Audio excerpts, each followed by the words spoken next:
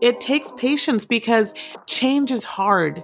It's difficult to break subconscious behavior patterns that we've always done, that in many ways that we were born with, dynamic, that we had to learn how to survive and thrive. It's part of our identity. And it takes a lot of work, and it takes effective communication without being defensive.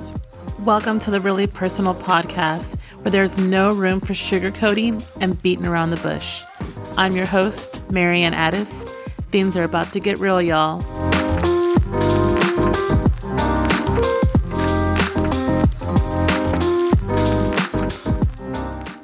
Hey everyone, and welcome back to another episode on the Really Personal Podcast.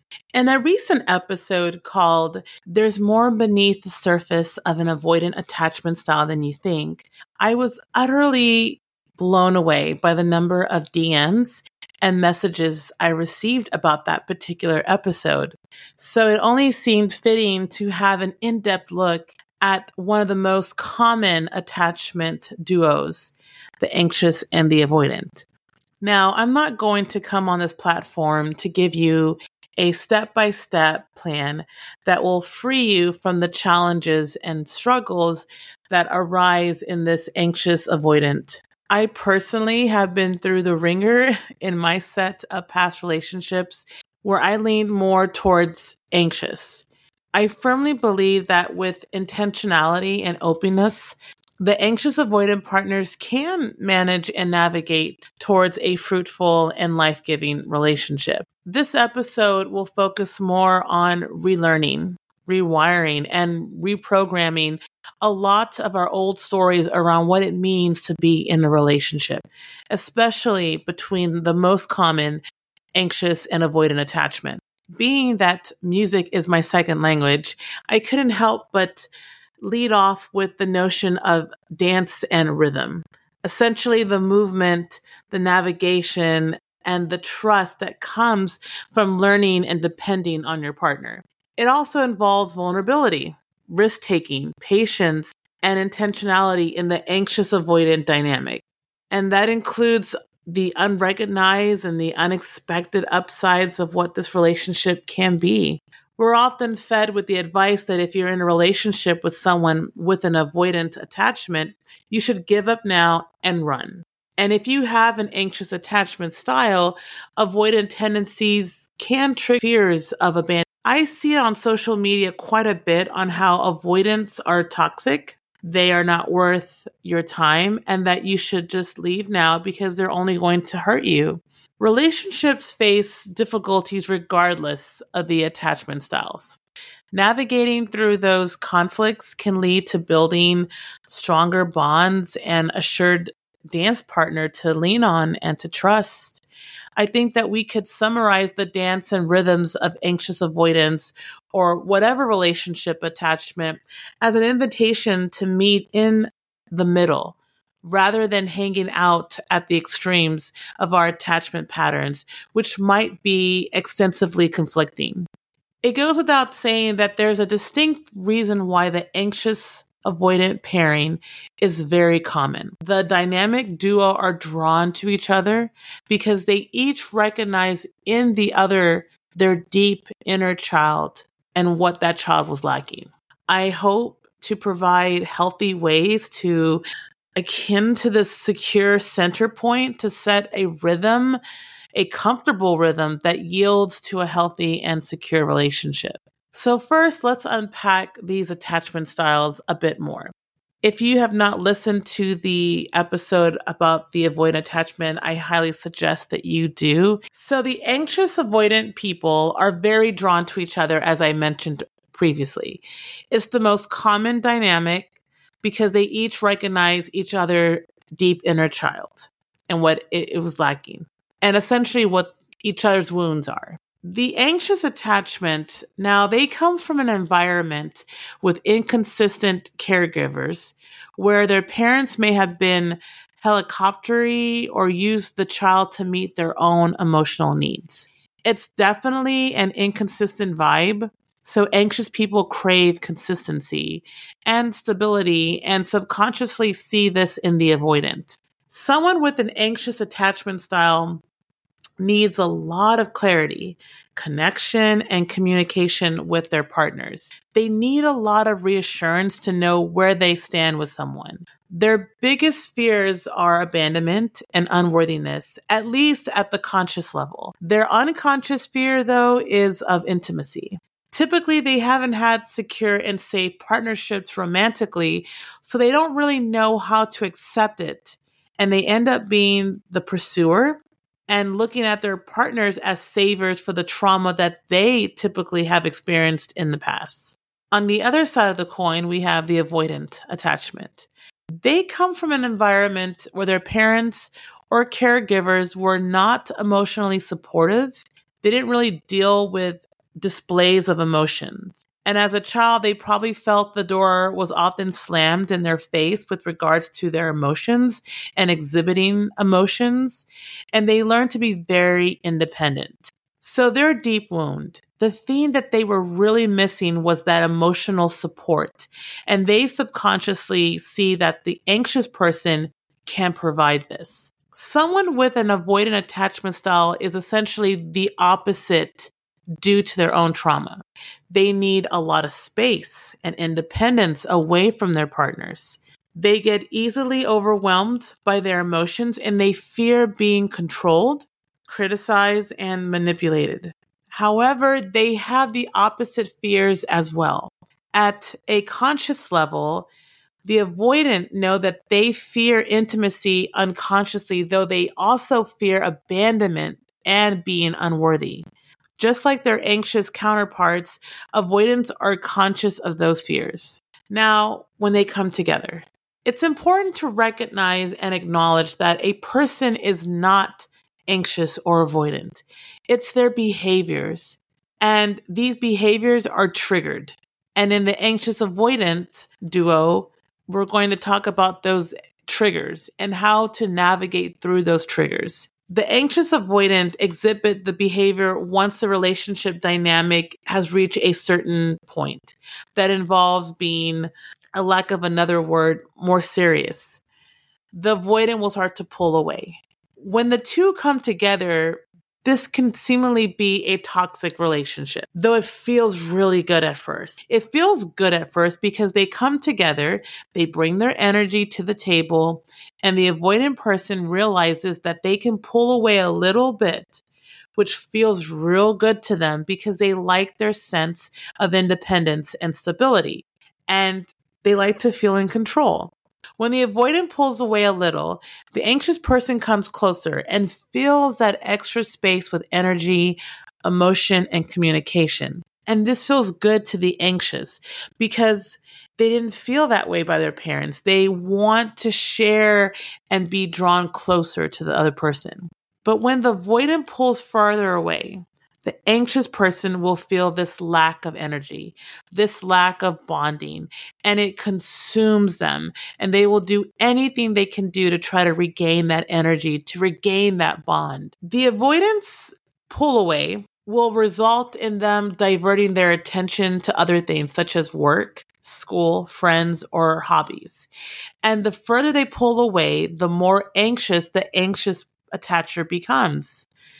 You start to recognize this off balance, this off rhythm that occurs in this specific dance between the anxious and avoidant. There's no longer an equal partnership. If you can imagine two people on a dance floor, and the avoidant is the one who wants to pull away and go to the opposite side of the dance floor, and the anxious person is holding on for dear life on the avoidant sleeves. Obviously, this is tension. This is a polarization. This is toxicity. One is trying to move away and one is holding on and trying to go with that pull without being invited. And this is where I want to dive into. It's this part. It's this occurrence when the avoidant is pulling away and the anxious wants to draw closer and try to fix it and try to communicate. This is where typically the anxious and avoidant will break up, or the avoidant will, you have the fearful and dismissive will just ghost or say, I can't do this anymore. Before we get to I can't do this anymore, This is where we're going to talk about the dance and rhythms and about what the avoidant and the anxious person can do at this point to try to make the relationship work. But as mentioned before, it takes intentionality. They both have to want it. They both have to be willing to put in the work. They both have to be willing to be patient with themselves and their attachment styles and their wounds and their triggers. Now, the $1,000,000 question is, can the anxious and avoidant relationship work? Absolutely. I have friends that have beautiful and loving relationships. I personally have been in loving relationships with an avoidant because I tend to lean more anxious. But I worked really hard to become more secure. And even now in the dating scene, I'll notice like, oh, I haven't heard from this person. I start to feel that trigger, that anxious part of me coming out, but I'm able to manage it and just stop it before it takes off and consumes me, to where I feel more secure, like, it doesn't matter, because what I really desire is intentionality. Someone who wants to work towards relationship, and one who doesn't is very clear to me that that's not the person that I'm going to put my energy and focus on. So it is very, very, very possible to have a loving relationship between the anxious and avoidant. But here's the caveat to that. Both have to be self-aware, willing to work on themselves, their own attachment styles, and willing to work on their relationship together. It takes understanding each other's differences in the attachment styles. I wish that I had this wealth of knowledge in my previous relationship, because I have learned a tremendous amount of what I can do the next time around if I'm in another relationship with an avoidant. It takes patience because change is hard. It's difficult to break subconscious behavior patterns that we've always done, that in many ways that we were born with. We came into this world in a family dynamic that we had to learn how to survive and thrive. It's part of our identity. And it takes a lot of work, and it takes effective communication without being defensive. So how do I know that the anxious avoidant can work out? And as I mentioned, many of my friends are in loving relationships, and I've experienced it myself. Of course, it didn't result in a marriage, but I got a glimpse of it, and I know that it can work.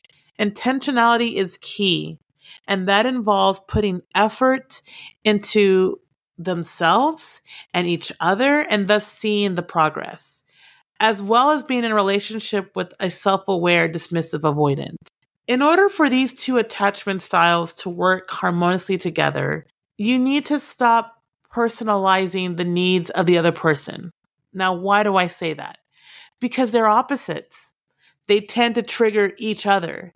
For instance, when the avoidant partner needs space, they trigger the anxious person, and the anxious person tries to reinstate the closeness. Giving the avoidant the requested space is frightening. Oftentimes, the avoidant person won't ask for space directly. They'll just do it, and it freaks the anxious person out. On the other hand, the avoidant person criticizes and judges their anxious partner for the reassurance and the closeness that they need. They think that they're needy. Each person has to stop the criticism and start being curious about the needs of the other person. Stop personalizing it and try to resolve your triggers personally. That's my quote. And I'm going to say it again. Stop personalizing it and try to resolve your triggers personally. Ask and address directly to your needs. If you need reassurance, ask your avoidant partner. If you're the avoidant partner, respect the fact that it has nothing to do with you. If you're the anxious partner and your avoidant partner has asked you for some space or time away, know that that's a healthy part of a relationship and grant it to them. For a relationship to be healthy, it needs to be enjoyable. Each partner, by not personalizing, not criticizing, and being more curious, can build a lasting relationship. And in general, building each other up, being more positive, can help turn the dynamic and the rhythm around. It goes without saying that if you're the anxious partner, a lot of this work is naturally going to fall on you. You inherently leaned into that connection. Focus on the quality of the interactions, not the quantity. Know that space is healthy for any relationship to work, and the more you're willing to grant it, the more the avoidant will give you the assurance that you need as an anxious. Now, what are things that the anxious and the avoidant attached couples need to work on? Recognize what you bring to the table. Not just the things that you view as inadequacies, but also your strengths. You're a whole person, and you have tendency to only look at the things that you view as deficiencies. Look at everything. When you start to feel that pull, and this is the thoughts that come through you, I want to tell them how I'm really feeling, or present an unmet need, but I'm nervous of scaring them off. That's a legit feeling. Or I can tell they're feeling kind of emotional and I'm just going to run away right now. I say call it out. Instead, change that narrative to this. I see you're getting emotional and it's making me uncomfortable, but I want to be there for you. You hear the difference between that and just being like, you're needy and I gotta go. I'm out of here. It's recognizing who the person is. It's recognizing their emotion. It's acknowledging, it's respecting their emotions. But the desire, the intentionality is like, but I want to be here for you. That's the intentionality right there. It's simple. It's not complicated. I don't know why it has become so complicated. It's just an easy thing to say to someone, but I want to be there for you. Another thing could be, I really want to tell you how I'm feeling, but I'm really scared that you're going to run away, get mad or be annoyed, etc. I don't know what to do. That's a very vulnerable, beautiful thing to say and to do. I think it's also imperative that you should make a list of things that you really want from your partner. For instance, when I'm crying, please hug me without me having to ask you. Let's have an emotional check-in at the end of the day when I feel more settled and more prepared to talk about emotional things, and then make an effort to actually do those things later. These are really constructive ways to really start building a fruitful relationship between an anxious and avoidant. Even if you say, I am overwhelmed and I need to take a beat. The anxious response is, I hear you. Please take your space that you need, but you need to come back. I'm here when you're ready to come back. And if they take, let's say they take weeks, you got to tell them you can't do that. You cannot. You need space, fine, but you don't need to run away. There's a difference between space and running away. So you have to let them know that they're safe with you. At the end of the day, and this is what people that have been married for 30, 40, 50 years will say, that they felt safe with their partner. This is building safety. I can see that if you, let's say you're an anxious person, and in the past, it has been difficult to voice your needs because it's been rejected, it's been mocked, it's been shuffled away. And so you're more reluctant to express your needs in the next relationship. My question to you is, why put yourself through that same cycle of the possibility of being dismissed? I think that you will recognize that if someone is dismissing your feelings and someone is saying that you're needy, gaslighting you, or not supporting you, I think that answers quite a bit about who this person is and whether this is a good dance partner. If this is the person that you want to get in life with. I have a friend that says, date someone that you are willing to go in business with. I like that. That means that you utterly trust them. And as an avoidant, if you just feel suffocated, I've often heard the word from past relationships, guys would tell me that they feel paralyzed. They just feel so stuck and they're overthinking and they just can't breathe. Like they feel suffocating. Like they physically feel it. Their whole body is like alarms going off. I've had guys just take off and not let me know where they were. I've had a guy that said, hey, I just need a beat. And it was hurtful for me because you can't help but take it personal. And I had to learn that I can't take it personal. They have to sort through that out. They have to acknowledge that they have this attachment wound that they need to work on their own. You're there to support them and guide them and be there for them whenever they need. As long as they don't just take off and they have a place to come back to, then you can build from there. And like I mentioned, having space is healthy. Expressing your needs is healthy. There's nothing wrong with either one of those. So yes, the anxious avoidant attachment is the most common, can often be toxic relationship, but can also be a very beautiful one. As long as you're both are adhering to the same goal, which is intentionality, patience, and acknowledgement of each other's wounds and triggers. So to reimagine the dance scene that, as I mentioned before, of the anxious person holding on for dear life to the avoidant, let's imagine now on the dance floor, two partners working together.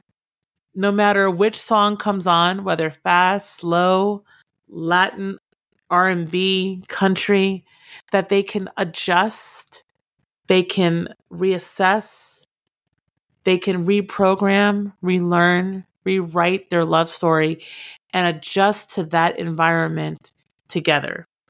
Individually is very important. That's a major component. They have to work on it individually, but then also together as a partner. I really hope that this episode was very enlightening. I always try to end my episodes hope and love. And it would mean the world to me if you can leave reviews. That's another way to get these episodes out to other people around the world. It's been amazing to see that there's people in England, Turkey, Congo listening to the podcast. And that just means the world. Let your friends know about this podcast. I know that it's doing good.